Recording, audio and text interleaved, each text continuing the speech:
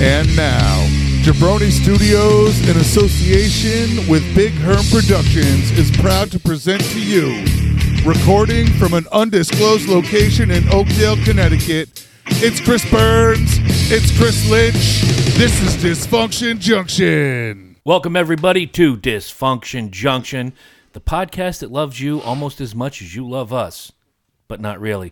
My name is Chris Burns. To my immediate left, Christopher Lynch. And to my immediate right, the man with no fizz in his gin and tonic. He is the man who has the music biz. It's Big Herm, Michael Herman. Hey, what's up? How is everybody doing? Doing all right. Had a good day. You had an interesting day, and so did I. We'll talk about that a little more later on. But first, he doesn't know I'm going to tell you this, but let's all give a round of applause to my man, Big Herm Mike Herman, and his beautiful wife, Jennifer, on celebrating their anniversary this week. Oh, yes. Thank you. Surprised you made it this long. Thank you. 7 years. 7 years is good. You're not getting the itch, though. Let's not do that. Not yet. No, you got a really good woman, man. I do. And happy anniversary. Thank you. Man, 7 years, and you guys have known each other, Christ, as long as I've known both of you. 30 years, yeah. Yeah. Since junior high. Good deal. Just wanted to throw that out there. Special. Happy anniversary. Thank you very much. And this close to Christmas, which is always a good thing because now you're on double duty. You got to get the flowers. Then in a week, you got to get the jewelry. Yeah, and 3 days after Christmas is her birthday. Boy, you are triple fucked, aren't you? Just fuck me right over, boy. Oh. Yeah, so I from now on, I'm just buying one fucking gift. No, do not do a combo gift as a December baby. Because next fuck year you. It's just going to be a car and fuck you. Okay, a car is Done. fine, but you don't hand her a sweater and go, "This is your birthday, anniversary, and Christmas." No, you buy her a 3-piece outfit and then give her like one piece at a time, 3 holidays. Done. What am I going to do with this blazer? You'll find out in 4 days. Shut up. You'll know at Christmas. You'll figure it out very quickly. Yeah, right. Yeah. It's a slow ensemble. So I got a dumb question for Lynch, and it's quick hit number 1 for me. Did you ever, with me and the guys, play the photo game with turds? No. Okay. Quick hit number 1, I do not like automatic flush toilets. Absolutely not. I'm in Big Y yesterday, Sunday, as we're recording this. We record on Monday. It drops on Wednesday. And, The show or your poop? Both. Okay. Yes. Well, wait till I tell the story. And in the middle of Big Y, it's time. You got to slide a Biden. So, cleanest bathrooms in the grocery industry belong to Big Y. I had to use their facilities this evening. There you go. So, I'm in there, and I know this is going to be epic. It just, when you're going to have an epic turd. And, you finish up with cleaning your business and whatnot, and, your gimmick is wiped, and now you get up. And I turned, and for a half second, I looked at this glorious monster, and I said, I've got to get a picture of this and send it to our friend Jim. He was part of that game. I reach in, I go to get the phone. The phone is not out of my pocket. Whoosh. Gone. If this thing wasn't 18 inches long, I'm not wearing blue jeans today. This was epic. Breaking them pieces. This was fantastic. You gotta start carrying a hammer with you. But I could not snap a photo of this fucking beautiful monster. Oh, you were going to get the first picture. You guys would get the first one, then Jeremy Loisel, and then a couple of select others. Jim Lollimer would definitely have been on that list. But you don't get to admire your handiwork. There's just sometimes you've taken an epic turd, and you want to just admire it for a few seconds. Or conversely, you're on the toilet, you think you're dropping like an oil can. And right? It turns out to be a chunk about the size of a dime. It's like a bottle cap. Yeah. Do you guys know that there's an actual study in regard, and I can't quote it. I've watched a show, and they quoted the study and used it. There's an actual study that was done, and there's a correlation between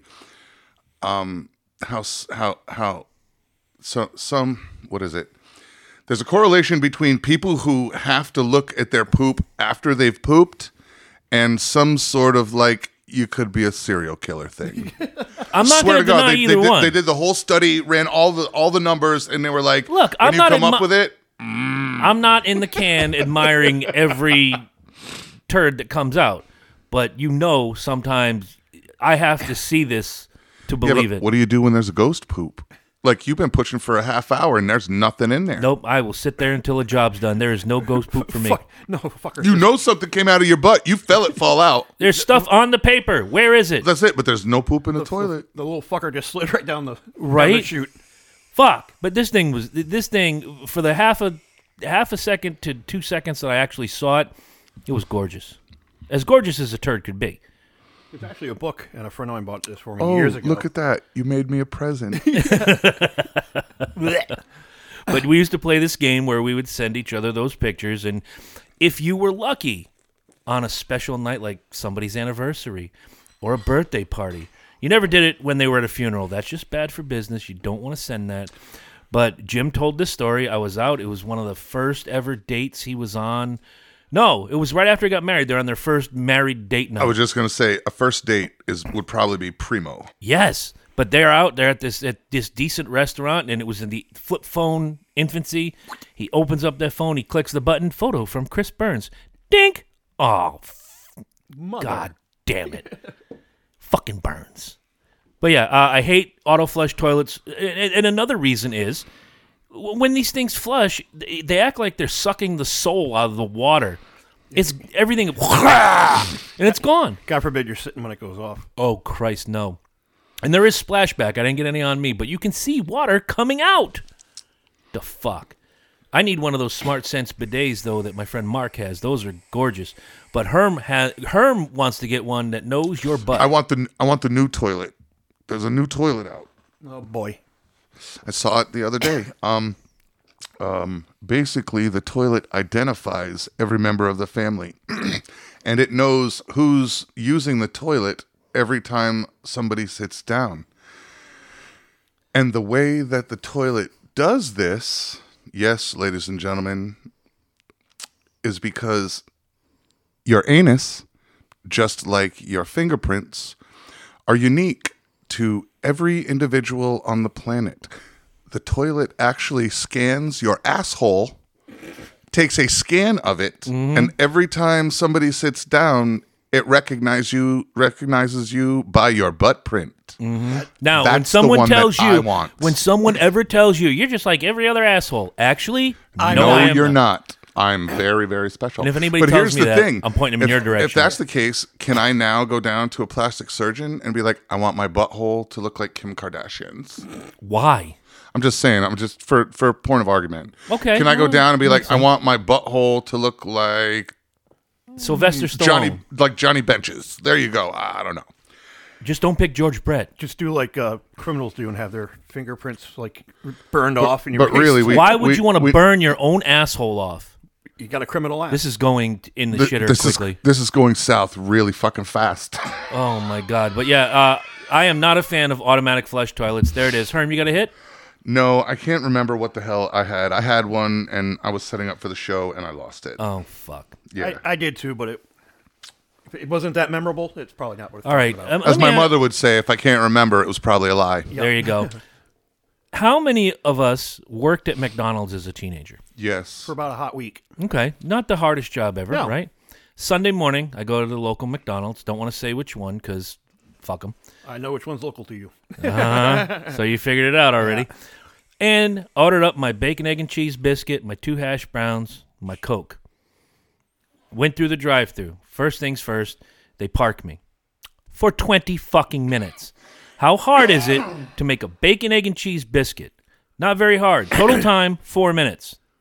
Yeah, that's about it. Okay. By the time you pay and get to the next window. 20 minutes I go inside. I'm like, is anybody ever going to make this food? Oh, what food is that? And I showed the receipt, and they're like, oh, it's sitting right here. For 20 minutes, I'm going to go make you a new one. Okay. Mike, pop quiz. What goes on a bacon, egg, and cheese biscuit from McDonald's? Bacon. Yep. Egg. Okay, what kind of egg? A folded egg. Correct. You got the bacon, you got the egg. You can do it. Cheese. Yes. There it is. And a biscuit. Well, we're assuming the biscuit's there. It goes on the biscuit. Correct. So the biscuit's there. So they bring me, they remake it, they bring me the bag. Go out to the car.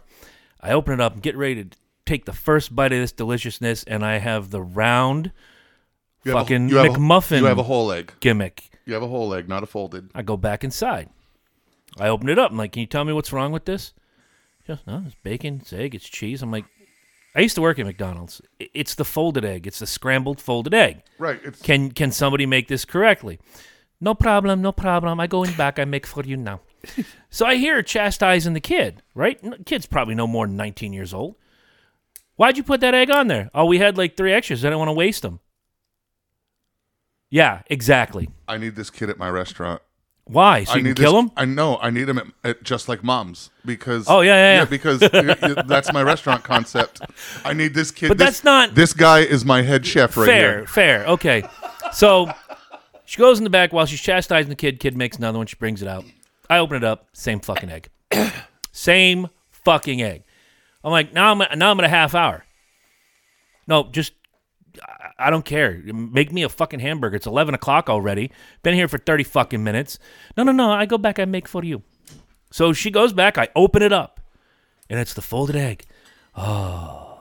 Success. Not yet. Oh, boy. Because now I'm checking the motherfucker. And you open the top. Now, the bacon on the bacon, egg, and cheese biscuit is the circular pressed, not the... I was just going to say that not all of them use the round bacon. They don't use round bacon anymore. They do here still. Do they? Yep. Because I get it. But instead, all the time. I got these 2 little Jolly Rancher-sized pieces of bacon. Yeah. Nope, done. I open. I'm like, are you? And now I'm cussing.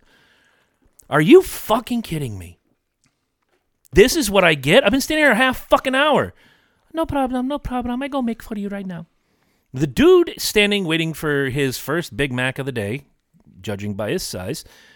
Well, you didn't need to be rude about it. I'm like, bitch, I've been here a half fucking hour arguing over a bacon, egg, and cheese biscuit. They fucked it up 4 times. Eat shit. I don't know who you're talking to. I didn't ask for your opinion in the first fucking place. Walk away or, choke yourself to death on your Big Mac, you fat fuck. We finally get it right. And she was nice. I ordered 2 hash browns with every time I get one of these things. She threw an extra hash brown in there. She was very nice. She was patient. The kid in the back looked like he'd wanted to be anywhere else but seeing me at the counter. Make him go away. And fuck him. I need a safe space. There is no safe space at McDonald's. Get on the grill and work. Fucking. And that's my problem. I don't expect the world when I go to McDonald's, but I expect you to do your fucking job correctly. That's all. It's not like I'm going to a steakhouse. I order it, medium and it comes out charred to fuck. That's different. There you expect super high quality. You don't expect super high quality from McDonald's, but you do expect you get the shit you ordered in the first fucking place. God damn it. So if you work at McDonald's and you're listening to this, find that tall idiot with the holes in his ears and that fucking stupid baseball cap tilted just ever so slightly to the side, his 3-day growth of what looks like mange that he calls a beard, and fuck him with a broom handle. That could be why the brains are leaking out of those big holes in his ear. Clearly. Now, I know some very intelligent people who got them big-ass gauges in their ear.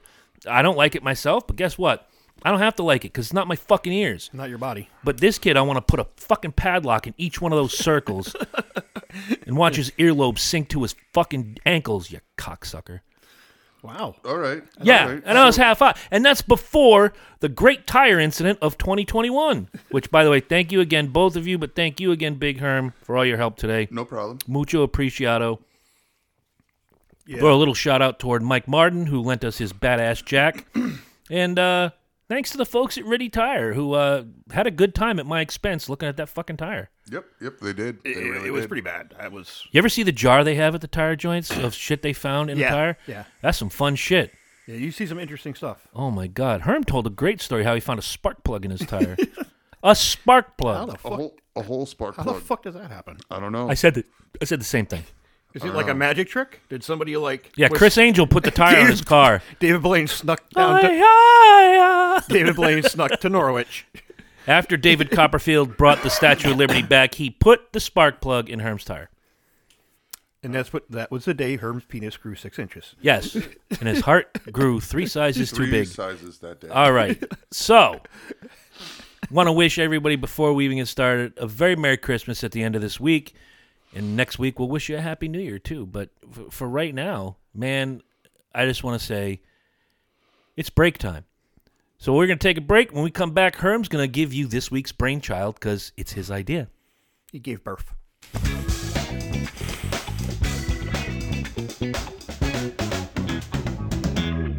All right, guys, welcome back. So here is what we're doing tonight. All right, so our topic tonight is your top 3 movie soundtracks with 3 examples from each soundtrack of music that you think depicts the best parts of the soundtrack and why those tracks do what they do for you. So at this point, we're going to start off directly to my left, and we're going to start with Mr. Burns. Ah, Jesus. And we're going to start there. So what is your number 3 top soundtrack of all time? I'm going to catch a lot of shit for this because people think these soundtracks are hokey.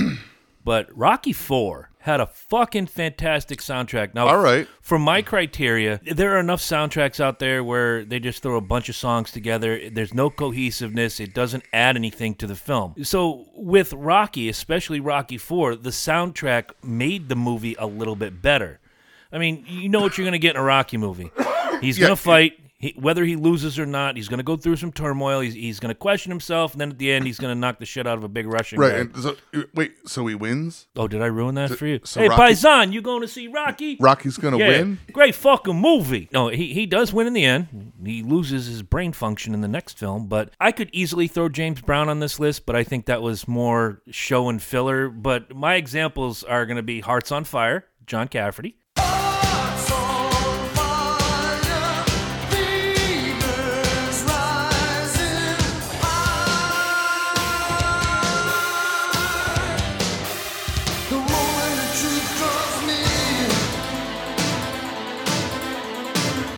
I don't want to go Eye of the Tiger because it was used in 2 films. So I'm going to go with, where'd it go? God damn it, Burning Heart by Survivor. In the burning heart, just about to burst. There's a quest for answers and unquenchable thirst. In the darkest night, rising like a spire. In the burning heart, the unmistakable fire. And easily one of my favorite soundtrack songs of all time. It's right up there with Joan Jett not being Joan Jett. You know that story in Major League. Mm-hmm. But Robert Tepper, No Easy Way Out. There's no easy way out. There's no shortcut home. There's no easy way out. Giving in can be wrong. And each one of them lends something to the film. Every scene that these songs are played in, it adds a little flavor. It adds a little extra fold into the fabric of the film. Yep, and I can feel that. And my criteria, like I want to go with Goodfellas, but again, that's one with time period pieces. It doesn't add anything to the film. But in this case, in Rocky, it added something to the film. It was just a little extra sauce on the top of the spaghetti. Goodfellas set the tone and the mood of the movie. Yeah, It represented what was happening on screen, but it didn't add any. Propel the story. It didn't. Right. Your 3 picks here, you could listen to the soundtrack and pick those 3 songs out of there and know the story of Rocky IV. Oh yeah, and that's what a good soundtrack. I feel that technically the soundtrack to Goodfellas does the same thing.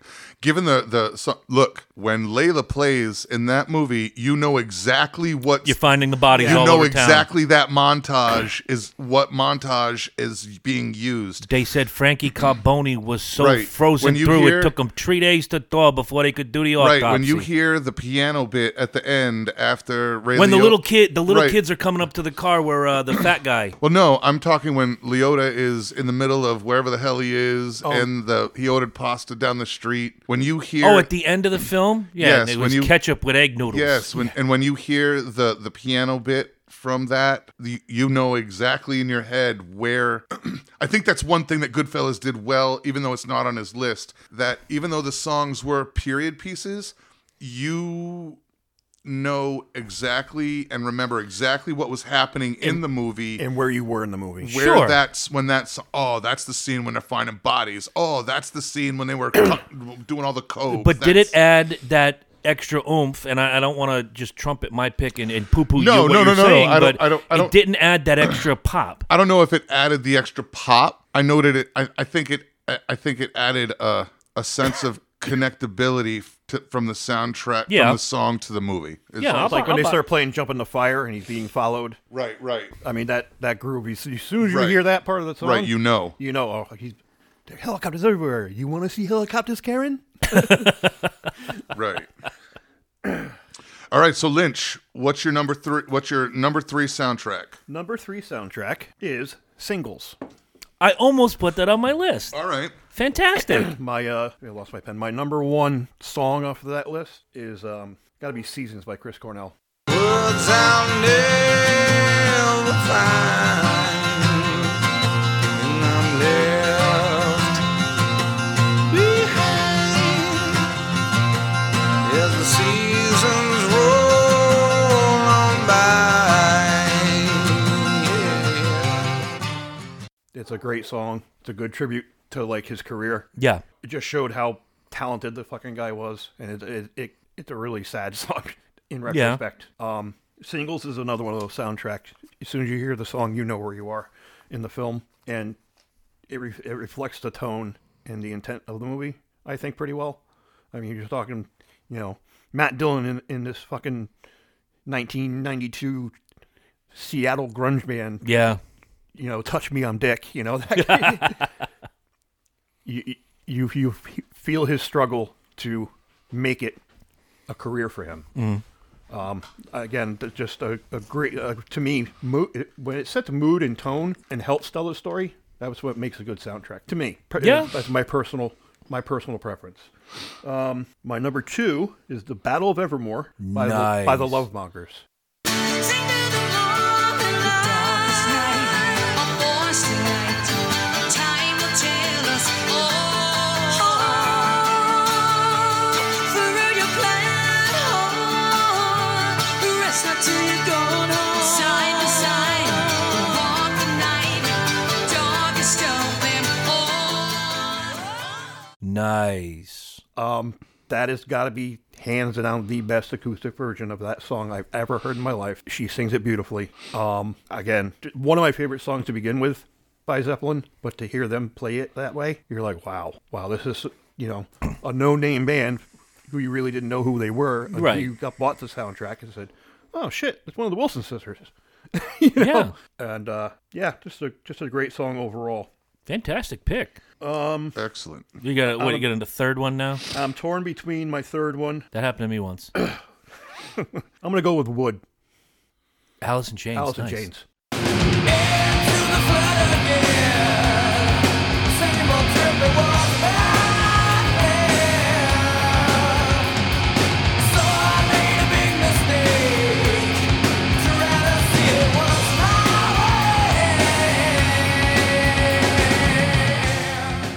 Really, the first time I was exposed to Alice in Chains was through that soundtrack, which made me a fan, and I kept up with their career. And I think out of anything, this shows you just how grunge could be, the potential of grunge. Alice in Chains, whether you love them or hate them, were good musicians. Yeah, absolutely. Mother Love Bone was another great song, great band on that soundtrack.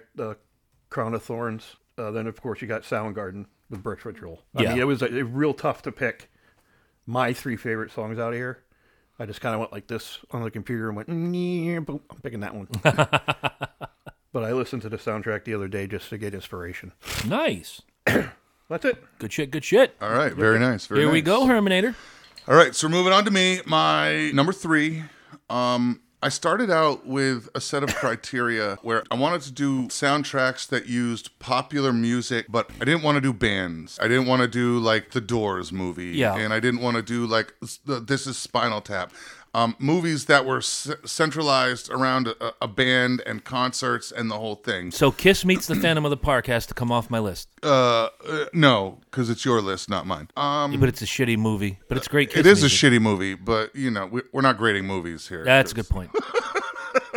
All right, so my top 3 soundtrack is the soundtrack to Straight Outta Compton. Nice, my man. All right. I was very, very, very big on NWA. I was there basically when they started. Yeah. Like when before they were anything. We when were playing was- it on the school bus. Yeah, like way, way long ago. Oh, just so you guys know, we were teenagers. We weren't like 6 playing NWA on the school bus. No, we were teenagers. We were definitely teenagers. 13, but teenagers. Oh, a lot same. later than that. All right, so on that soundtrack, my number 3 choice is No Vaseline by Ice Cube. That's a great song. Goddamn, I'm glad y'all set it off.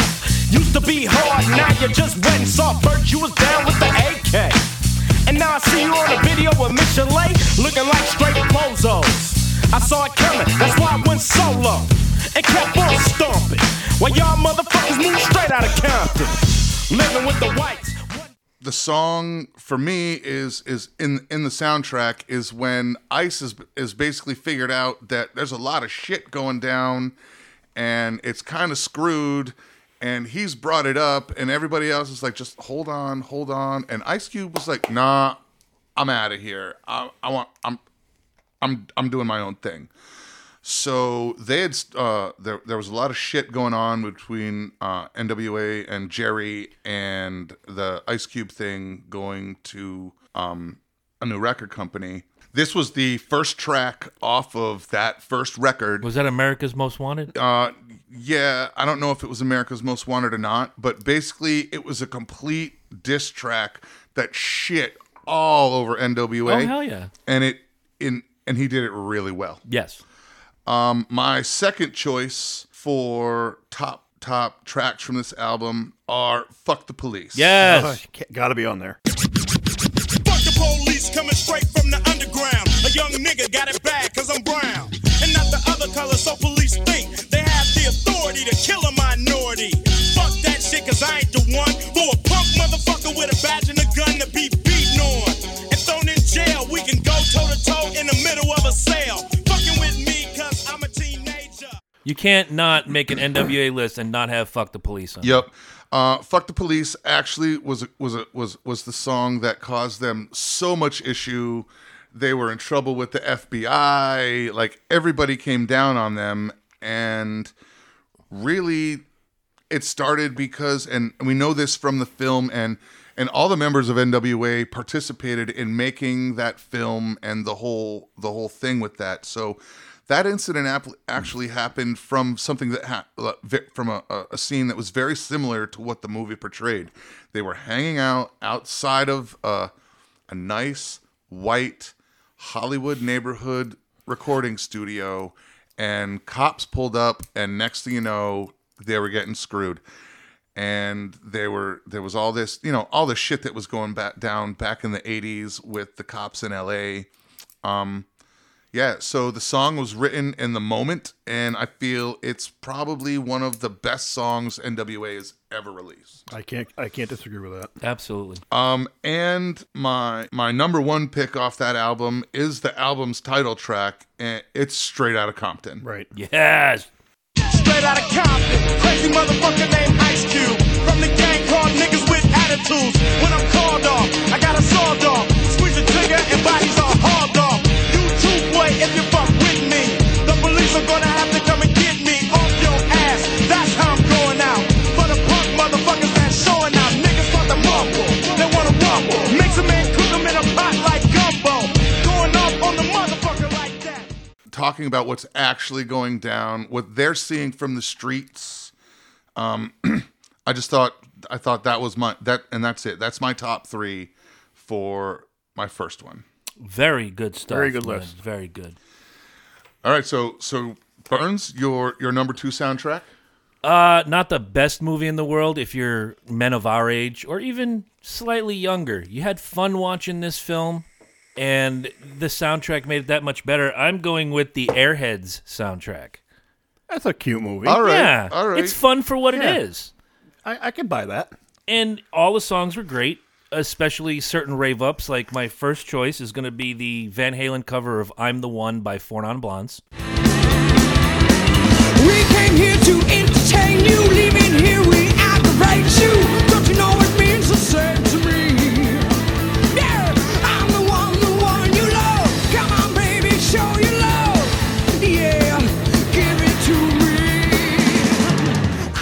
just adds a little bit of extra stank when they're in the radio station. It's playing, everybody's bopping around, having a good time. The second choice, it only gets played briefly in the movie, but it had a big part in the soundtrack, was Born to Raise Hell by Ice-T, Motorhead, and Whitfield Crane from Ugly Kid Joe. Going for broke, rock till you choke. It don't matter if you drink or smoke. Speak through the beat, get up on your feet. Sweating like a hound dog, white as a sheet. Don't you be scared, don't you be scared. Everybody terrified, yo, it don't seem fair. What are you waiting for? What do you think you were created for? Out of your seat, lying in the heat. You're the nasty Pokemon, will stop your beat. Born to raise hell, born to raise hell. It has stank all over it. You know what I mean? Oh, yeah.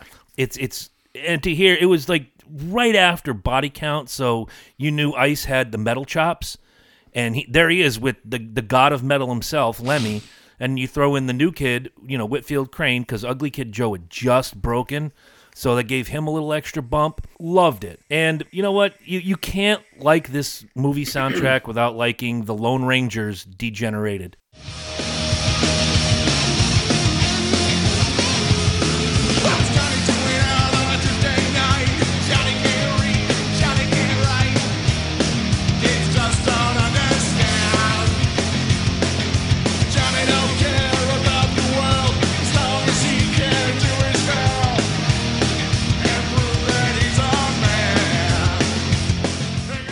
And I don't know, I know Adam Sandler certainly didn't play on it. I know Steve Buscemi didn't play on it, but for Brendan Fraser to do that vocal and sound like an actual rock star, just a really fun fucking tune. The whole soundtrack is great. I could probably pull 3 or 4 more songs out, but sticking to the rules, those are the 3 I would choose. Very good choices, Chris. All right. Thank you, sir. All right. So my next one is one of my favorite movies of all time. Again, this was another Sophie's choice of which movie I was going to pick from this genre, but I have to say Close Encounters of the Third Kind. Nice. All right. You hear that opening track of that soundtrack, you know what's happening, and it sets the tone for the rest of the film. This is going to be some really weird shit going down. And it's just like Jaws. It was implied scares. Yeah. You didn't see the aliens till the very end of the movie. And that scared the shit out of me in 1977 when I was a kid. But that's what made me like horror and sci-fi. I like to have that tension. If I had to pick what 3 tracks, I mean, every one of them is a winner. But there are certain ones that happen throughout the movie that give you a perfect example of where they are in the film. Again, the number 1 track being the first. So main title, and they call it Mountain Visions.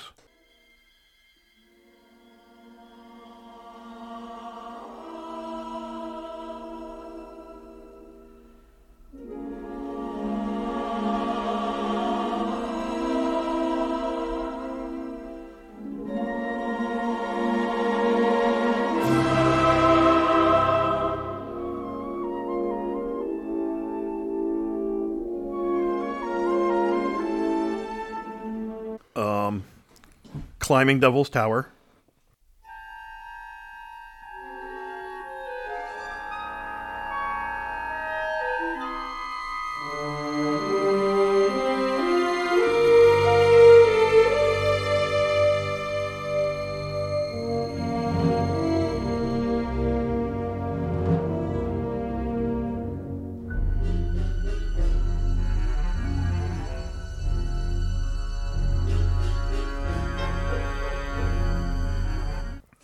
The scene where Richard Dreyfuss and Melinda Dillon and that guy, Gary or Larry, whatever the fuck his name is, gets knocked out by nerve gas. You hear that song, you know what's happening in the movie. In the conversation.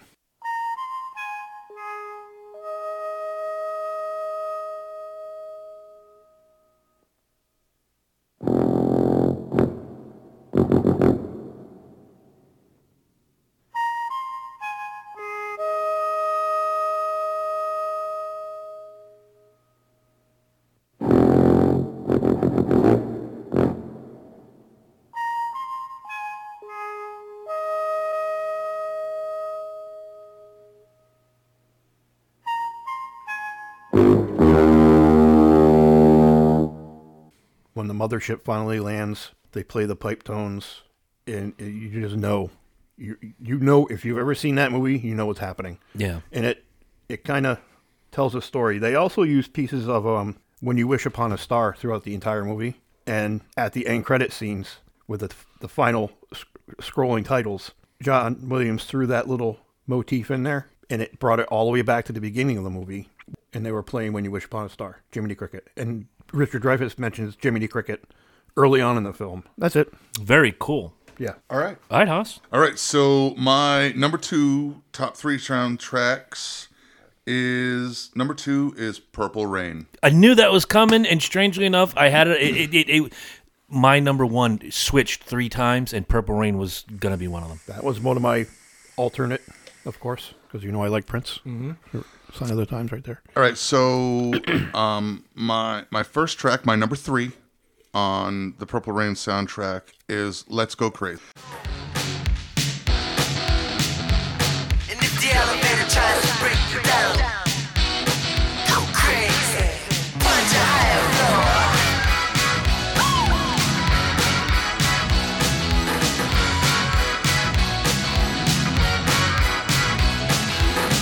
Don't lie, the world you're living in.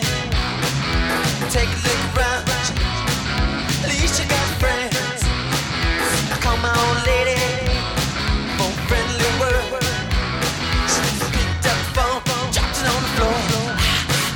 It's all I- Now, up until the time when this album was released, there hadn't been an album that had allowed Prince to focus or to display and put on a show as far as his ability to play guitar. All right. There'd been a lot of poppy shit going on, but he hadn't really had a chance to show his instrument ability. This was the first track that he did that actually showcased his ability to wreck a fucking guitar. Amen. You hear this song and you hear that run in the beginning and you know exactly who's playing, you know exactly what you're going to get, and you know how bad he's going to shred that thing in the next 4 minutes.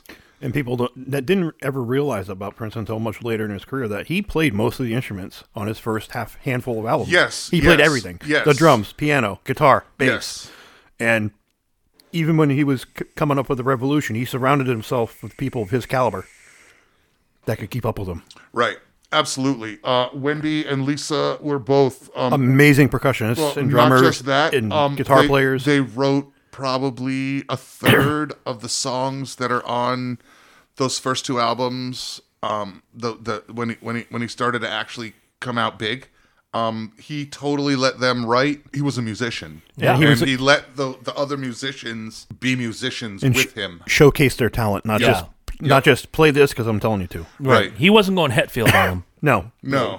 All right. So my number 2 pick for this soundtrack is When Doves Cry. Nice. Just leave me standing alone in a world that's so cold. Maybe I'm just too demanding. Maybe I'm just like my father, too bold. Maybe you're just like my mother. She's never satisfied. Why do we scream at each other?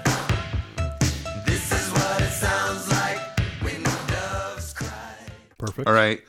I picked When Doves Cry for a couple of different reasons.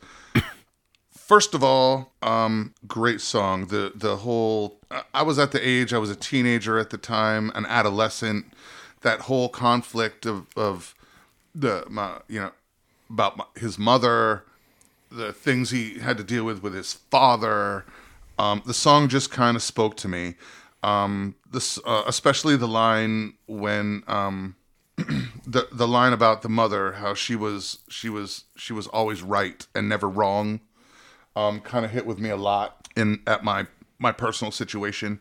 Also, this was Prince's very first first song to ever break top 5 on a Billboard chart.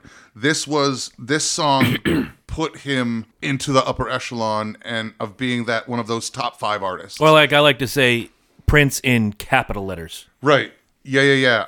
It basically, when this dropped, he became a household name. Oh, yeah. And this was the record that truly allowed that to happen. Also, interesting side note, when he, because he did all the instruments, most of the instrumentation on When Doves Cry, the song was finished, and Prince actually didn't like the way the bass track worked in the song, and he pulled it out. He literally pulled the entire bass line right out of the song, which kind of freaked out his bassist at the time, because the bassist was like, so am I fired, or what's going on?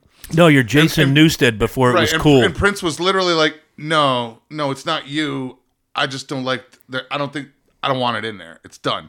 So there's no bass track in that record anywhere, which is kind of interesting because usually the bass line is, it's required. It's what sets everything else and everything works to.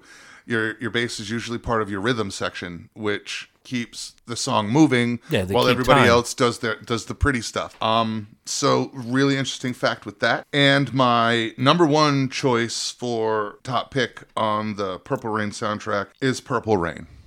I never meant to call you in your sorrow.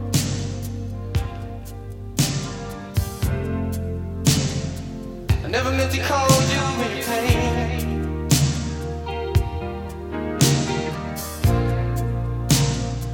I'm the one who wants to see you laughing. I only want to see you laughing in the purple rain. It is 8 minutes and 41 seconds of some of the most... I feel that song. Let's put it that way. When that song plays, I don't listen to it. You feel it. I feel it for almost 9 minutes. Just an amazing song. One of the very few songs that goes over the 6-minute mark that people will play consistently and be like, I love it. I don't care how long it is. Right. Also, another thing that one of the things that I really liked about the track is when Prince made the final cut on this, he felt that the song mirrored Journey's Faithfully. He contacted the man that wrote Journey's Faithfully, Jonathan Cain. I saw that on a documentary recently. He sent him recently. a copy of this song and said, listen to it. Is this cool? Does this sound too much like Faithfully?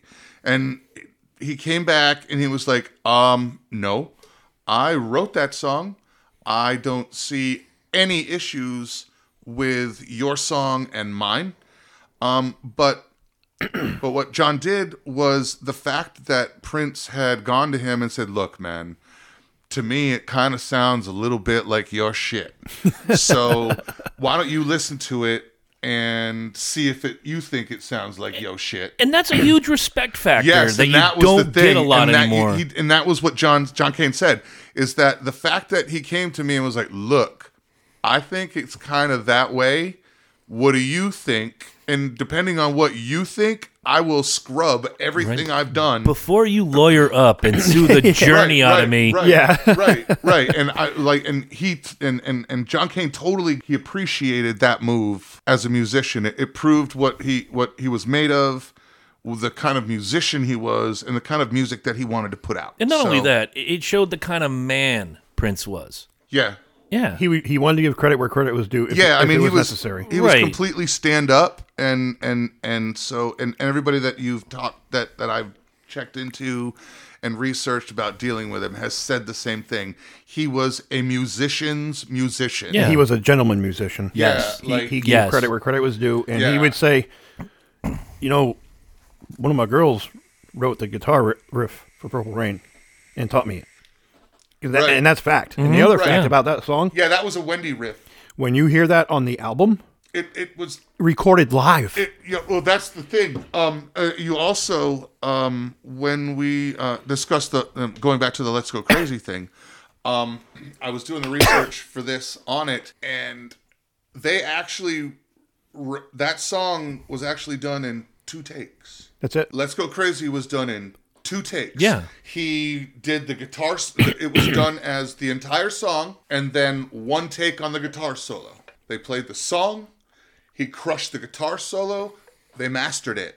There was no. Let's go back and Let's go redo back this. and redo it. Nope. He literally hit it once, bang, and that was it. Yeah. But the fact that he could shred on Purple Rain is probably my all-time favorite Prince songs. And one of my favorite soundtracks, but I knew one of you guys would probably pick it anyway. Came real close to my list. Again, It'll probably pop up an honorable mention. I'm sure. Yeah, I'm sure it absolutely. will. It was on my radar. Yeah. But for the fact that that song was recorded live in front of an audience. Yep. I think it was at First Avenue in Minneapolis. Yes. And for it to sound that good and that quality in 2 takes, Yeah. that's fucking saying something about him as a And the musician. best part about that is a great song doesn't need to be hammered and beaten and layered. And look, as much as I dig Def Leppard, how many layers and how many times they record and re-record and do this? A great song is a great song. A great song is born organically and through not trying too hard, I think. Yeah, it either, a good song is a good song. You either feel it or you don't. And you don't need 47 takes. You need, like Herm was saying, and like you're saying, 1 or 2 takes, maybe a third if you need to clean something up, but you don't need the Mutt Lange 47 layers. Well, and that just says something to Prince's Right. character as well, is where you don't want me to put this, I'll just scrub the whole fucking thing. Yeah. I'll come up with something different. Yeah, You know? I'll write a whole new song. A good band and good musicians will put something on a shelf and hold it. Yep. And then revisit it later. Right. Because they're not quite vibing with it. It doesn't talk to them the way it should. It's not just right. Yeah, it's just, there's something quite off with It's it. the same thing. I've got probably 30 mixtapes and mixes that are about an hour long that I've got on the computer. They're sessions with me on the DJ controller, Right. mixing tunes, one to the next, an hour straight nonstop music. Are they all pretty good? Yeah, I'd say they're all about 95%. The problem is that every once in a while, I want to clean up that last 5%.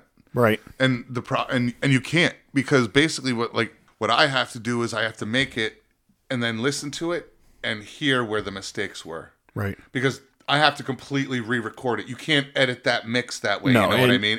I basically recorded a live performance. Yeah. So you either have to hit it or you're just slightly off. But sometimes it's that blemish that makes it all better.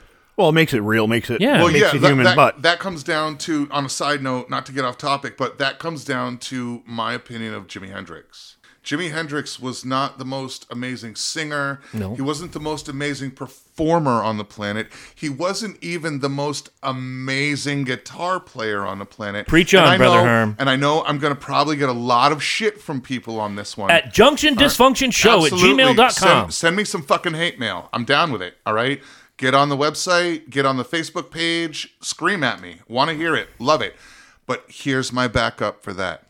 Jimmy wasn't the most amazingly technical guitar player. What Jimmy had was the ability to, when he fucked up a note and flubbed one, what Jimmy would do was realize what he had done, and he would slide that same flub in time somewhere else a couple more times in the song. So what you got was, did Jimmy mess up there?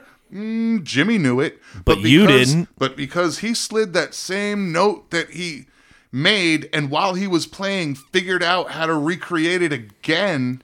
exploit your error. Yeah. Right. He exploited Make it his work. error and turned it into that was supposed to be there. Jimmy meant to do that. What Jimmy had was the most amazing ability to ad-lib. Yep. Oh, and he played with passion. He his ad-libbed. love. He wasn't necessarily, quote unquote, a straight technical musician. Jimmy played with his heart, and that came through to his hands. He didn't overthink it. He just felt it. Yep. And where Hendrix left off, Prince picked up. Very much so. Yeah, very much so. I see a huge correlation Yeah. between the two because, again, Prince was the same way. If he heard something sonically with the song that was wrong, he may do another take of that one Right, little he would. section. Right. He would. I don't like the way that that keyboard section runs. Right. I Did you ever hear the studio story about Prince? I want to say it was around Diamonds and Pearls. They're working these marathon sessions, what have you. He's asleep on the couch. Guy's got the headphones on. He's like, well, it's not coming through. Let me play it nice and soft so, we don't wake him up, whatever, and they're listening, and he's sleeping. They can hear him, like, snoring audibly. Oh, he heard that shit in his sleep. And he would go, erase that. Huh? Yeah. Like, he would... Let me run it back. And they run it back again. I thought I said erase that. And he's, like, dead asleep, but he's editing the song. Right, like that from his sleep. His ears are hearing just enough and registering that. And then he talked about the bathrooms at Yankee Stadium. Yes, he did. He said they were very clean. Go back and find that episode, kids. That'll be part of our trivia contest in a year when we when everything starts to level and Yep. What episode was the Yankee Stadium bathroom story? We'll do it. But yeah, everything you said about Prince is spot on, 1,000% correct, and I agree with that soundtrack. Okay, again, aging ourselves. Nobody from that era or the 10-year period afterward could argue that is a fantastic fucking soundtrack. Even to this day. Nobody could argue that it's a shitty soundtrack. Exactly. You couldn't say, Purple Rain, that sucks. I mean, you're talking about artists at the time that, Morris Day and the Time, Jungle Love. Morris Day in the motherfucking time. The song sent down by God herself. And given to the one, the only, Morris Day in the motherfucking time. I can still do that shuffle. Oh. All right, so you had Morris Day in the Time. It's on my shuffle right now, to be honest. You had Tevin Campbell, who had just come out as a young R&B singer on there when he was young. You had Prince. You had Prince. He had basically top 5 hits off that album. I still want to know why Morris Day named his album Ice Cream Castle. There's got to be a story behind There it. has to I'm be. sure there's a story. But that's the album that Jungle Love came from after the movie. Came after the movie. That's the one that, right. Jungle Love and everything was on the Prince album. However, it was released as a Morris Day track with him and Jesse. And Jesse wrote all the songs on that album. Another quick side note about Prince. He gave away so many songs to other artists. Oh, yeah. Like just... One's going to be on the soundtrack I'm about to mention. And I like it, but... Very similar to... Why don't you give it a try? But you know, very similar to Springsteen. Yep. I'm not a huge Springsteen fan. Some of his stuff's kind of, okay. 57 Channels is still one of the greatest songs ever written. I'm not saying it's bass and drum. You know what? And I personally like his version of Pink Cadillac versus... Yes! Versus so do I. The other one. All right? But Springsteen was that way too. He wrote a lot of songs, and I mean, like, he wrote a lot of fucking songs. Like, there's more songs sitting on a shelf than he could ever hope to possibly have He's ever the Jersey released. version of Eddie Van Halen. Pretty much. Yeah. Like, And- he's got more music for anybody that wants it. And he is very, and Springsteen's very big on, like, I got a song that I think you should sing. Mm-hmm. That's how the Patti LaBelle, whoever did the Pink Cadillac thing. Was it? Yeah, it was Patti LaBelle. I Patti think. LaBelle. Patti LaBelle? Yeah. That's how he was like, I would totally love to hear you sing this. Put your spin on it. Right. Give it the R&B soul-y Yeah. thing and run with it. So, again, like, just same as Prince. You guys are an wrong. amazing- what? Pink Cadillac was done twice after Springsteen wrote it. One was Natalie Cole. The other was Aretha Franklin. Aretha. Natalie, Thank you. Yeah, Aretha. okay. I got my talented... Well, you said we were Female. wrong. I'm like, wrong. They're I they're know Bruce Springsteen wrote that shit. They're Woman. both well done. They're both Fuck well you. done. But one more thing is that Prince wrote a lot of hits for other bands that you didn't realize were Prince's songs. Yeah. Manic Monday. Yep. Yes, it had influence on songs and tracks, similar to the way Niles Rodgers. Yes. Niles Rodgers played on every hot funk song that was ever fucking released and went to number 1. Yep. It's just the way it was. Yep. Niles Rodgers is the fucking best fucking funk guitar player on the planet. Do you know how many people don't know who the fuck Niles Rodgers is? A lot. They're like, look, no, Niles Rodgers wrote that song. No, that song was done by somebody, person X. No. Well, or that song is great.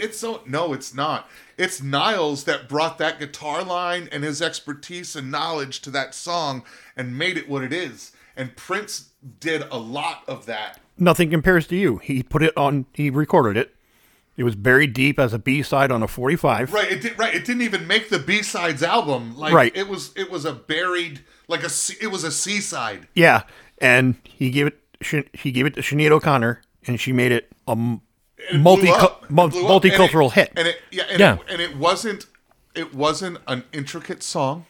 It wasn't difficult. It was a smooth, mellow, easy instrumental line. Just a beautiful song. A little tiny bit of percussion and a voice. And he wrote that song knowing that, given the words and what the song says, that's all that's required. And she could feel it. Right, Yeah. and she got it, and she felt it, and she did. I'm not good with her politics. I was going to say, then she said, fuck the Pope. All right, so I'm not good with her politics, but I'm a DJ, bro. A good song's a good song. A good song is a good song, no matter your politics. If I started cutting out songs that I won't play because of the politics or personal feelings, Phil Spector would never be played again. not Phil Spector, I couldn't play Jerry Lee Lewis. Yeah. I couldn't play Chuck Berry. James Brown. I couldn't play Rage Against the Machine. I couldn't play Super Freak. You shouldn't ever play Drake for any reason, or Chris Brown. That's true. That's true. Some early Chris Brown is all right, but not that later shit. Chris Brown in general. It's all right. All right. But you can't. You just can't do that. Right. So before Burns moves on to his list, Oh, I get to move on. Eventually, I just want to, little challenge for the audience, Google what songs Prince wrote that he gave away to other artists. Good challenge. Good challenge. Send your answers to junctiondysfunctionshow@gmail.com, and we'll pick a winner. We'll see who gets the big prize of a mention. Honorable mention. We ain't got shit to give away yet, but we will eventually. Are you going to die? I might. Please don't die. Not yet, anyway. Not in my house. Well, you got Lyme? No, I don't have any bags of lime. Fuck. Don't die in his house. Die in my car. You just push out the side. Mafia style. All right. Guess we're going to go to my number one. We're gonna go to number one. It is the most eclectic soundtrack I've ever heard, but the songs made sense in the movie. I struggled with this. This won out over two other soundtracks, but the more I thought about it, the more I decided the soundtrack to Less Than Zero had to be number one on my list. Wow. Now, Herm has given me the Google eye. He's like, I don't know. No, I want to hear what he has to say. Do you remember we talked about cohesion? I can see the entire track Right. list in my head. All right, I'm waiting to hear this. There are all these genres that get together for this soundtrack, and I'll just read off a partial list. You have Aerosmith, Roy Orbison, Poison, Glenn Danzig, Public Enemy, The Black Flames, Joan Jett, but I didn't touch the three I wanted to use, and they are three polar opposite genres. My first selection, since we just talked about Prince giving away songs, this wasn't one of his, but the band certainly profited from Manic Monday. I'm going with the Bangles' revamp of Hazy Shade of Winter. Look around, leaves are brown, and the sky is a hazy shade of winter. Here's the Salvation Army band. Down by the riverside is bound to be a better ride than what you've got planned. Carry your cup in your hand. A fantastic song. Obviously, most of the band was very easy on the eyes, but they tore that song up. It was really fucking good. for being a pop band. A pop band, yeah. Yes, sir. I can agree with They that. rocked the shit out of it. I was hoping that was going to be there somewhere. I know what's on that album. Yep. But that particular song is, I think it's one of their best songs. Again, it puts another wrinkle not only into their career that they can, rock out like that, but Right.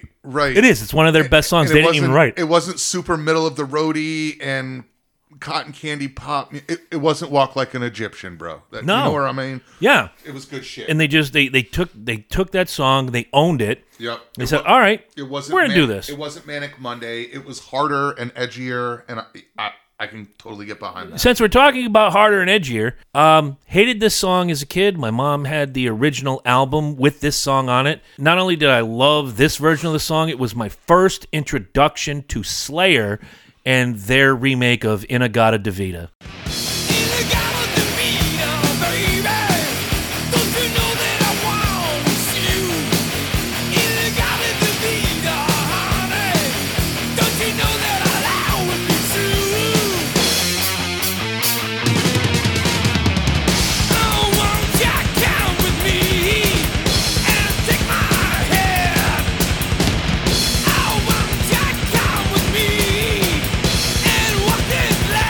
powerful. It kicks you right in the ass. It stays true to the original formula. However, they put the Slayer stank on it, and again, it added to the scene.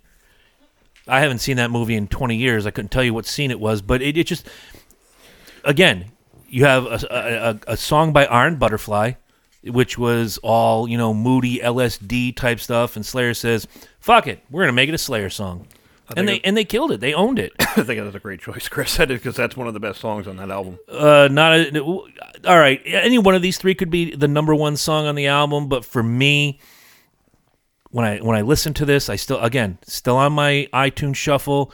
The songs pop up. The only one I don't listen to is Poison's version of Rock and Roll All Night, because don't fuck with the classics. No. But for me, the number one song on this soundtrack is Going Back to Cali by LL Cool J. Back to Cali, styling, profiling, dialing, and smiling, while in the sun. The top is down on the black Corvette, and his fly cars are sitting on gates. Naughty steering wheel, plushed out, gold leaf phantom top, and 3 girls waiting. Very good It's choice. just smooth. I loved the video. I loved the movie. I got to see LL, I don't know how many years ago it was, and he plays that song live, or his band plays it. He raps, and that's his job. I'm not going to fault him, but it has feeling. Again, we talked about it with Prince. We talk about it with a lot of these other soundtracks. It has to have feeling. Going back to Rocky, going back to Singles. If a good song's a good song, but if you feel that song, it makes it that much better.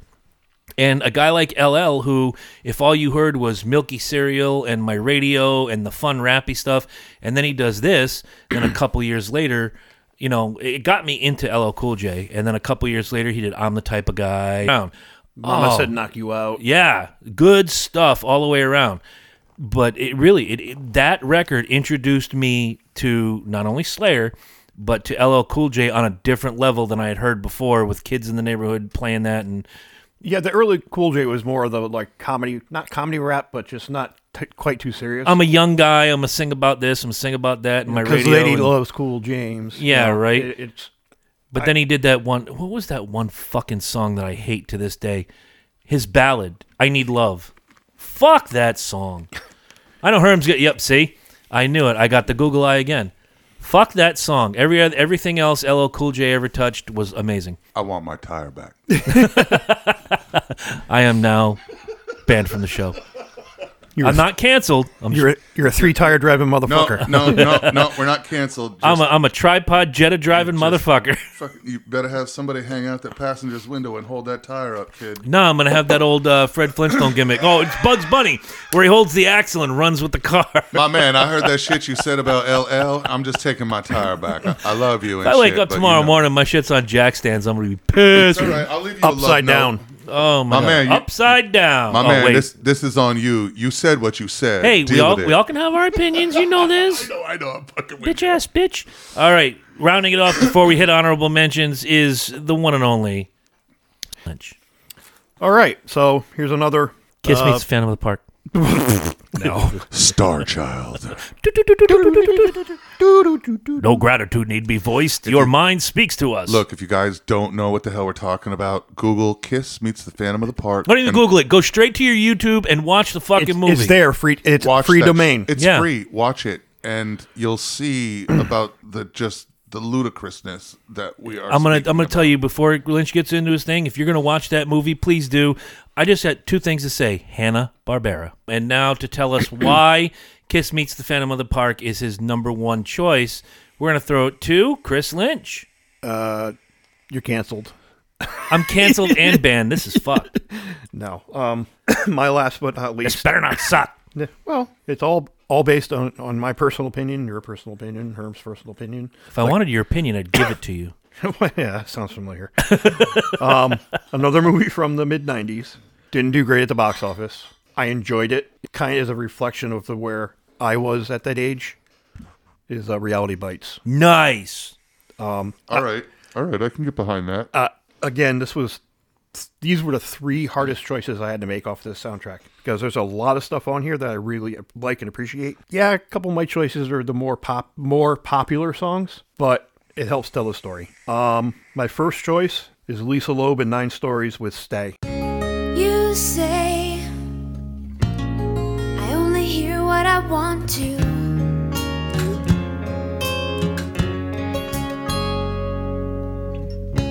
You say I talk so all the time.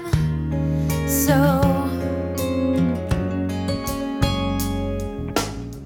Never heard of her before. Put her on my radar. She an amazing musician, great singer, and the placement of that song in the movie is like genius. It's like when Ethan Hawke's character is going off the fucking rails. He's portrayed to be a narcissistic asshole, and he's being called out for his behavior. And it's about midway, a little bit close to midway through the movie, where Ethan Hawke's being a fucking prick to everybody, treats people like shit, and then when people give him shit for it, they give it back. Mm-hmm. And he realizes that at that moment in the movie, man, I fucked up. Good choice. And it's a female singing the song, but it tells it from his perspective. I know what I'd stand to lose if I lose you, so just please stay. Yeah.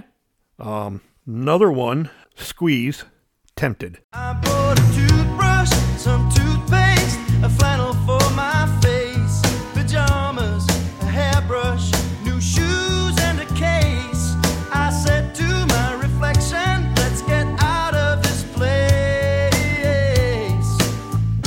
Past the church and steeple, the laundry on the hill, billboards and the buildings, memories of it still keep calling. Love that song. So do I. And this movie doesn't end on an up note. At least to me. This is a guy who's plowing through women like, Connecticut DOT through a snowstorm when they're actually out plowing. And it makes you think and realize, where the fuck was I at 20 some odd years old? I did some of the same things. I was an irresponsible asshole and hurt a lot of people. I think it's indicative of just growing up in that time period, graduating in the late 80s, early 90s, going through college up until 93, 94. What am I? I think I got all the answers. I think I know everything. And I think I'm doing the right thing when all I'm doing is hurting people behind me. And I didn't give a shit. But the difference is you come out on the other side, whereas a lot of people to this day don't come out on right, the other side. And that's why I appreciate this movie for the story it tells. Tempted by the fruit of another. I mean, that lyric right there. Yeah. That's like, you hear that, you just speak those words. You hear the dun dun dun dun dun dun in the background. You can play that song in your head just by hearing those couple words. So that's that one. And lastly is U2, All I Want Is You. You say you'll give me a highway with no one on it, treasure just to look upon it, all the riches in the night. You say you'll give me eyes in the moon of blindness. Okay. Probably one of my favorite U2 songs of that era. I like the one with flowers in Italy. I'm not going to pretend I know what you're fucking talking about. We'll tell the story off air. Again. Hi, Terry. Right?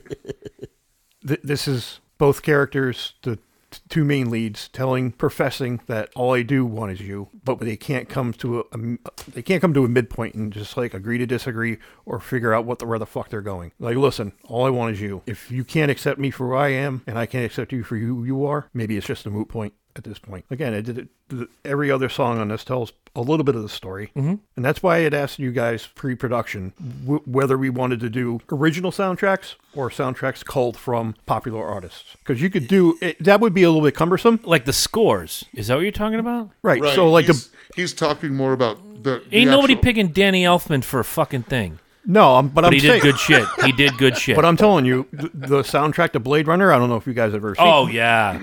That score is fucking beautiful. Right, and that's actually the mood. Right, like Blade Runner is a soundtrack technically as the album, but it's an album of scores. Right. It's literally just instrumentals to set a mood for a shot. It's a crime noir film. Right. And that saxophone solo that they play in the background when he's nailing her against the wall. You're telling a 1940s, 30s story set in, 2019 or whatever the fuck it was. Yep. I just think it was just a moving soundtrack. But that was one of my honorable mentions. I got it out of the way early. Nice. So those are my choices. Again, All right. This was Sophie's choice, like trying to pick your favorite child, but I like what I like. No, I got it. All right, so we're down to mine. We're down to my top number one soundtrack album of all time that, in my opinion, we're going to go with, it's a period piece. It's from the 70s. We're going with Saturday Night Fever. Fuck your pick. No, that's great. All right. Absolutely. I fucking love the Bee Gees. Saturday Night Fever. Not just the Bee Gees, though, bro. Saturday know. Night Fever was 1976, 77? I don't know what year it was. I work a long time on my hair, and you hit it. Yo, wash the hair. But It's on my Google machine. Give me a second, because it's an honorable mention for I me. watched an episode on HBO on the Music Box series of HBO. Yes. Yeah. Great show. And the other day, and the most recent is called Mr. Saturday Night. Now, 77, just to clarify. I was close. it comes out, and basically it's the story and of this movie and the guy that put it together and set it all up. Okay, prior to this movie happening, what happened with this soundtrack had never happened before. All right. You basically had a guy that had a band who had 6 songs, and he wanted to write a period piece movie to showcase these songs. Prior to this, you'd never had that. This album was the album that made the box office blowout soundtrack a thing. Okay. Without Saturday Night Fever, you'd have never had Top Gun. The Bodyguard. You'd have never had The Bodyguard. You'd have never had Footloose. Armageddon. All right. All of these movies that came out that had these blow away super current relevant artists, it had never happened before. This movie and this soundtrack was the first time that had ever happened. It's the reason that every other huge soundtrack was able to happen, because he did it with this album. Yeah, and it was fantastic. That soundtrack, again, I've already exposed it. It's one of my honorable mentions. I fought with that as number one, but that it showcases, like you said, it's a period piece. It showcases the best of that era for that particular genre of music. Yeah, and like the guy that was making the movie liked it so much. There's a scene that they do in the HBO special, and they're talking about the director that he had at the time, and the director was like, you know what, I don't want to use the Bee Gees music, I don't want to do this and do that. The next day, this director is called to the head guy that's putting the whole picture and producing it, that is the manager and producing the Bee Gees as well. He calls this director in. The man walks into the office and says, Director Jones, I have good news and I have bad news. The good news is you just won an Academy Award for something. The bad news is you're fired. Yeah. He knew what he wanted out of this movie. He knew what it was going to do. He knew what he wanted to showcase. And if anybody differed from him, he set you aside. Yeah. Thank you, fuck you, bye. There you go. And Robert Stigwood. Pretty much. Robert Pretty Stigwood much. was the producer. Pretty much. RSO Records. So my 3 picks for this movie are Boogie Shoes by Casey and the Sunshine Band. To be with you is my favorite thing. And I can't wait till I see you again. Yeah. I wanna put on my boogie shoes. Just boogie with you. Yeah. I wanna put on my boogie shoes. Just boogie with you. Oh, yeah, baby. I didn't pull any of the Bee Gees tunes on this. The fuck? I didn't pull any of the Bee Gees tunes Now on you're this. getting the Google eye, Well, no, because how do you not put Staying Alive on that fucking list? I see where Mike's going with this, because The it's whole not ju- album was set up for the Bee Gees. So any popularity that the Bee Gees got from this was kind of a fix. You're banned from the show. That's fine. I'll take that. What I went with was the non-Bee Gees. All right. I'm gonna songs. give you a pass, since you said there's no Bee Gees on your list, but if you miss the one that should be on that list, I will punch you directly in the dick. You're right. All right. So we have Boogie Shoes. All Boogie right. Shoes, all right. All right. So that was number 3. Number 2 is Walter Murphy and the Big Apple Band with A Fifth of The Beethoven. Beethoven.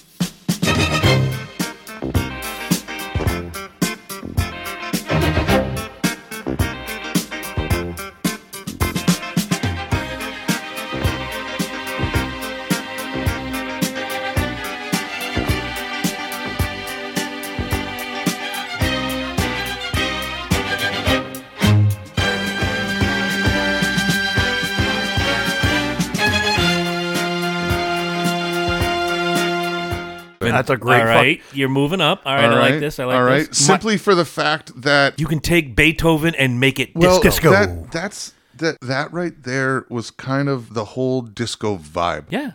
You went to white clubs and Hispanic clubs, and you went to black clubs, and you went to clubs that were kind of denominational and segregated. All right.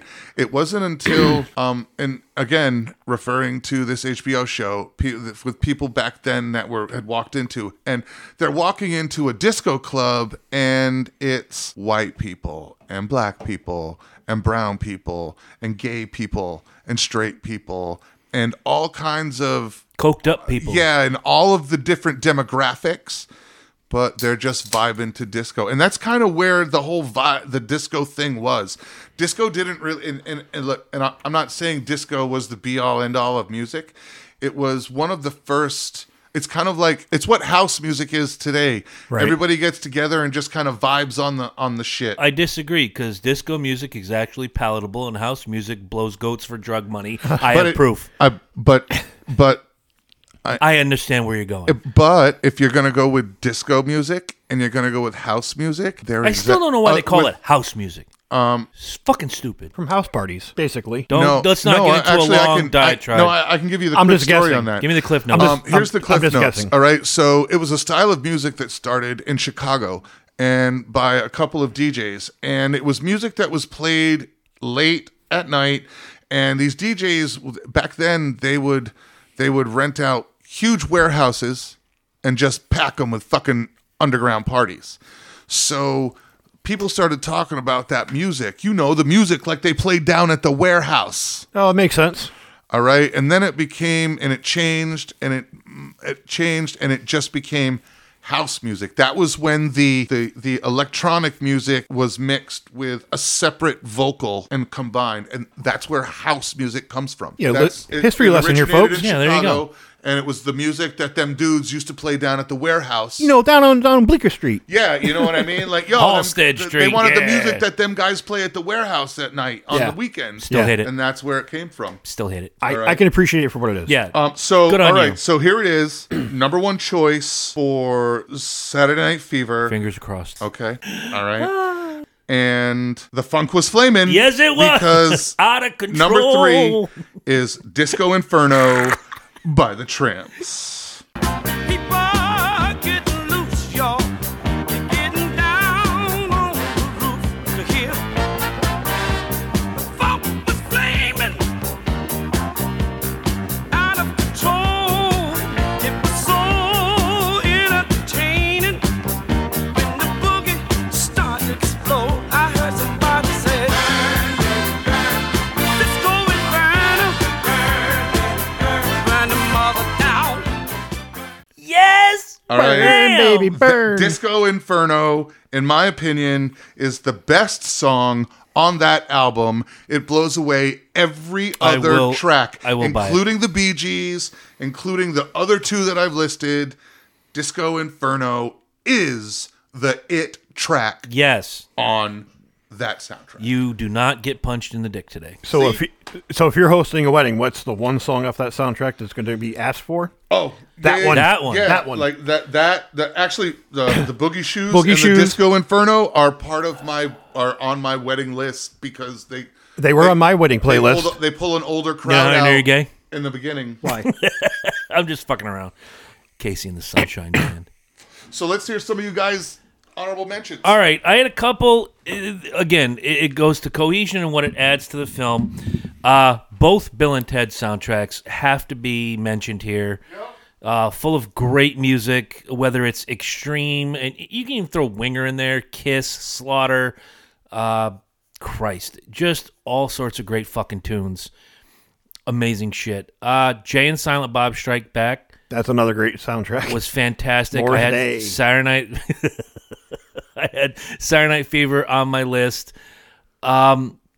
Not so much for the Aerosmith tune, but that Armageddon soundtrack, I did buy it, and I skipped over Don't Want to Miss a Thing. There's a lot of great music on that soundtrack, And of course, even though it has no cohesion, but for the film, my last honorable mention is the soundtrack to Decline of the Western Civilization Part 2, The Metal Years. That's yeah. Well, it's a good documentary to begin with. Yes. Very good documentary. And it's on Amazon right now for $3.99 if you want to go buy it. No thanks. I already did. I don't buy shit. My honorable mentions, again, go back to... Kiss Meets Phantom of the Park. No. I'm going to make you motherfuckers watch that movie. Not I've these two. seen- They've seen it. I've I'm seen talking it. about you, Oh, you've already forced me to watch that. the people. I know you had a good time, too. So a couple of mine are, again, they're orchestral soundtracks. Raiders of the Lost Ark, Nice. Poltergeist, Ooh. and you see a theme here. Yeah. Who is behind these pictures in Jaws? Yeah. Spielberg. Spielberg. Jerry Goldsmith did the soundtrack to Poltergeist. Williams did the other two. And Oh, E.T. almost made my list. speaking of Spielberg, wasn't Spielberg involved with The new West Side Story. Back to the Future? Yes. Great soundtrack right there. Yeah. And from 80s to 50s and oh my God. Well, good call with the first movie. yes. The first movie. Not the third one. Not the second and the third. No, Those because they sucked. kind of all borrowed the same soundtrack. No, but the soundtrack, yes, that pulled Yeah. from some of the period pieces, but were redone. Yes. I can list any Spielberg movie soundtrack. 1941. Yeah. E.T. Indiana Jones. But the best part of a Spielberg film isn't so much the soundtrack, like the songs like Huey Lewis or whatever. Right. The score of the film. It gets is you. fantastic. It gets you involved. Go back just to throw the Chris Nolan Batman trilogy. Yeah. Hans Zimmer. That music. He paints a visual. He paints an Exactly. audio picture of what you're looking Exactly. at. Inception is another There you go. fucking tastic soundtrack. Anything Hans Zimmer touches, as far as I'm concerned, Oh, absolutely. was gold. Fuck Danny Elfman. He He can oingo his boingo right out the door. Fuck him. the problem with Danny Elfman to me is every soundtrack sounds exactly the same. Bingo. All right, we got some honorable mentions over here, Herminator. A couple of Kiss movies. Meets Phantom of the Park. Yeah, fuck it, put it on there. I don't give a fuck. You can hear Love Gun 18 times. 18 times.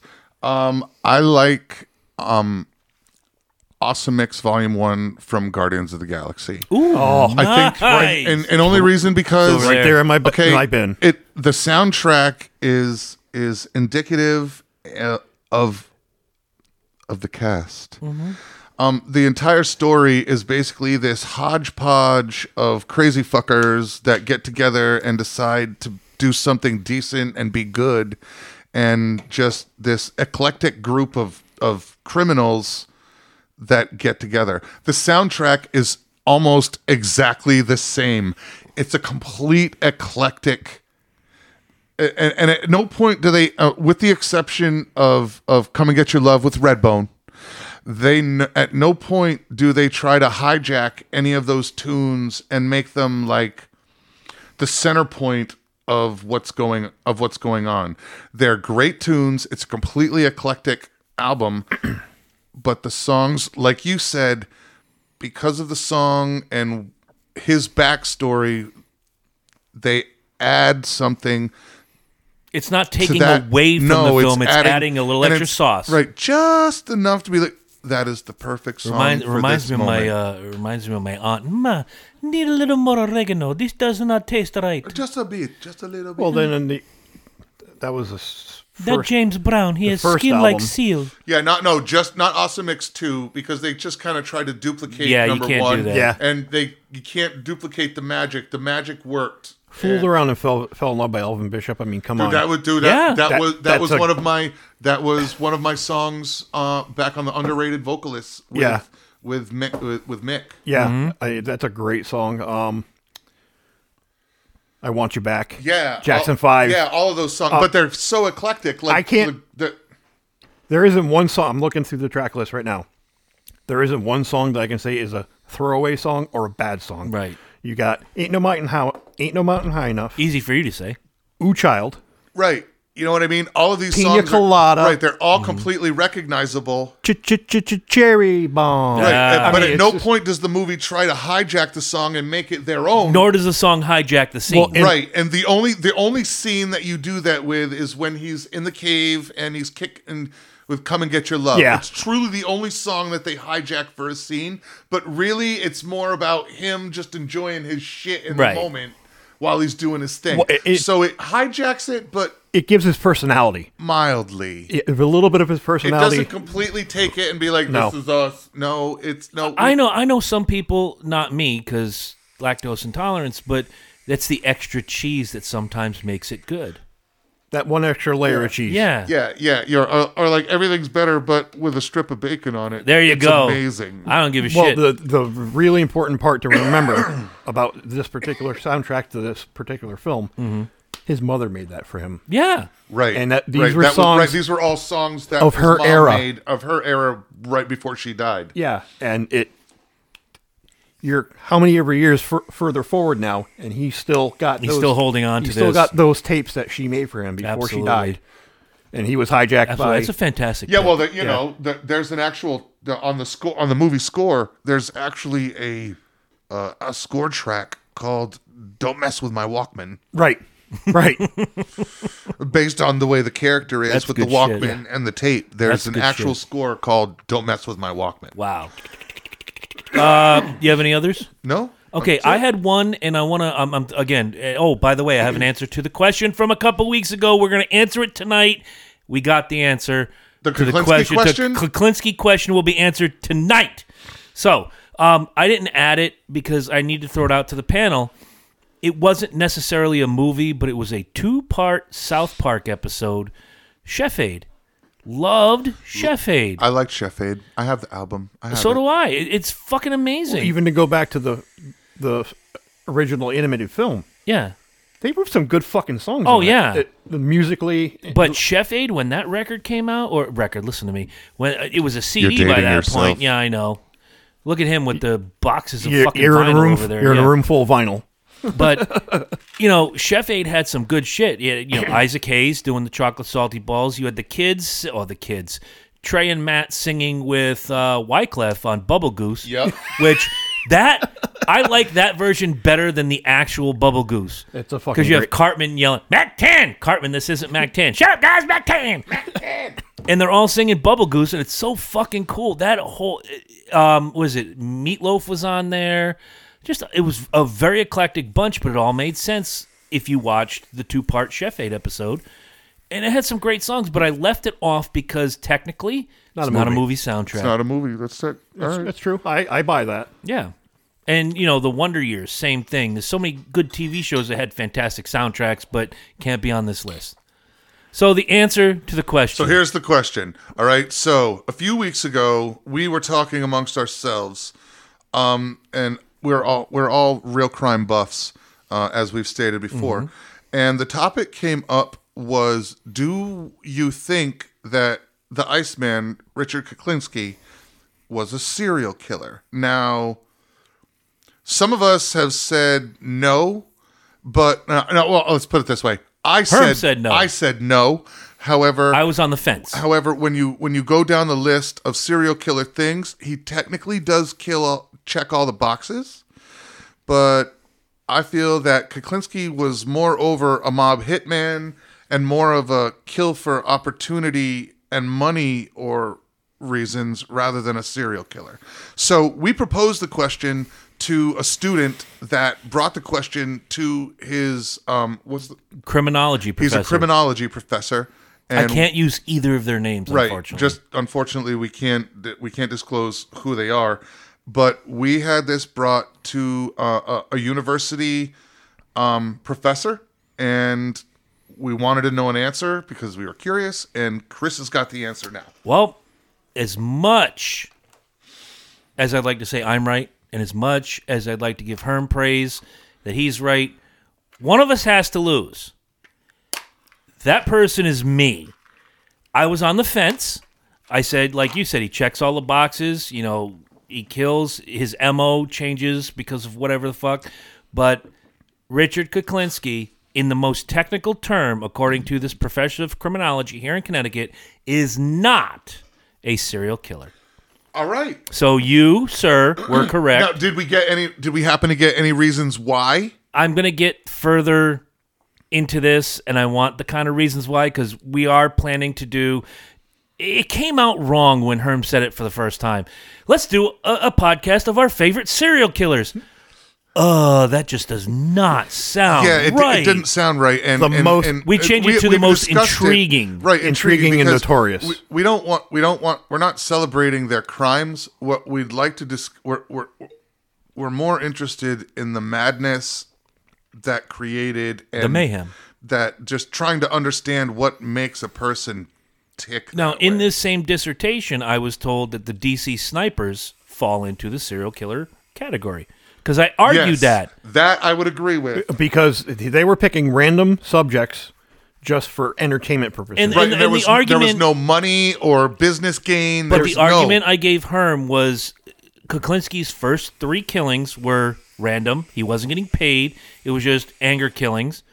But that doesn't fall into the category. It was different. The problem with Kuklinski, and I was on the fence about this at first anyway. It's the planning phase that Exactly. that truly makes the serial killer. Right. Is And picking the victim, because even though the people on the highway killers there that were shooting from the trunk were picking people quote unquote at random, Right. They were picking a random target at specific locations. They went there specifically to kill somebody. They weren't exactly sure who it was. So Right. There was it was that planning part right, and that there was made them the serial no killer. motivation behind it other than I'm going to fucking kill some people today. Right. Right. It wasn't going to make them money. They weren't going to get out of owing the bank something. They weren't going to. They're not going to get an insurance policy. They just pop somebody to pop somebody. Right. There was no Yeah. gain for any reason other than just to satisfy The some thrill of sick the kill. shit. The thrill of the kill. And Right. and that's always been my definition of a serial killer is if somebody approaches you and offers you money 5 times and says, I want you to kill this person for me. I'm going to pay you for murder. That doesn't make you a serial killer. That makes you an opportunist. But if I go to, or someone were to go to a Walmart parking lot, a BJ's parking lot, any public place, and just pick out 5 random people, no motivation, no story behind it, no reason behind it, and when they're asked, I did it because I wanted to. It's funny that we started out with Herm saying, a study says people who check out their own turds could be a serial killer. And this is what and we end on? end the episode with, is Richard Kuklinski technically a serial killer? But I do have to tip my hat. I have to say, Herm, you were correct. And Richard Kuklinski, by a criminology professor here in the great state of Connecticut, says absolutely not. I can't say that I'm happy that he's not a serial killer because No, 'cause he was on my list, goddammit. Is a bunch, but I do like the fact that I assessed it and went through the. But you know what I said, mean? Like I did I did the real research and didn't just be like, oh, he killed a bunch of people. I don't like to do that at all. I dig the fact, though, that you did acknowledge. He goes, dude, he checks off every He box. does. He does. When you go down the list, he checks all the Until you boxes. throw in until you kill for hire. Until you factor in killed for hire 3, which technically were rage killings, which technically is a purpose, Yep. not just they were angry at The dude somebody. with the crossbow was just, Oh, God. yeah. Yeah, but that was one. The dude with the crossbow he killed simply because he wanted to, he'd never done it and he wanted Yeah, to he try wanted it. to see if it was effective. And it literally was. It was a test run. Yeah. So technically, it had a purpose. All right, I'll buy it. But anyway, I'm not a fan of saying that I'm wrong, but I was wrong, and I have to freely admit that. By the way, we are not doing the serial killer episode next week. Next week is the... Join us next week when One- we have Richard Kuklinski on the show.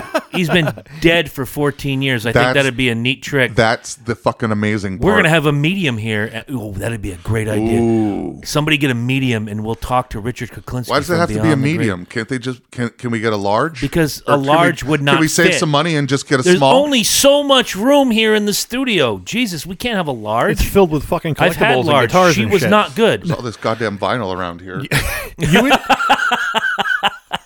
kind of on the same topic. Herman posed a question earlier. Not a question, but hey, did you guys watch the Staircase on Netflix? Yeah, I saw that when it first came out. Holy fucking interesting story. Yes. Not a lot of physical evidence, though. A lot and Herman and I were talking about this earlier because, when you have to get a new tire, you got some time to kill. There's not a lot of physical evidence. It's a lot like Scott Peterson. Scott Peterson was rung up on circumstantial evidence, but eventually all signs point to Scott.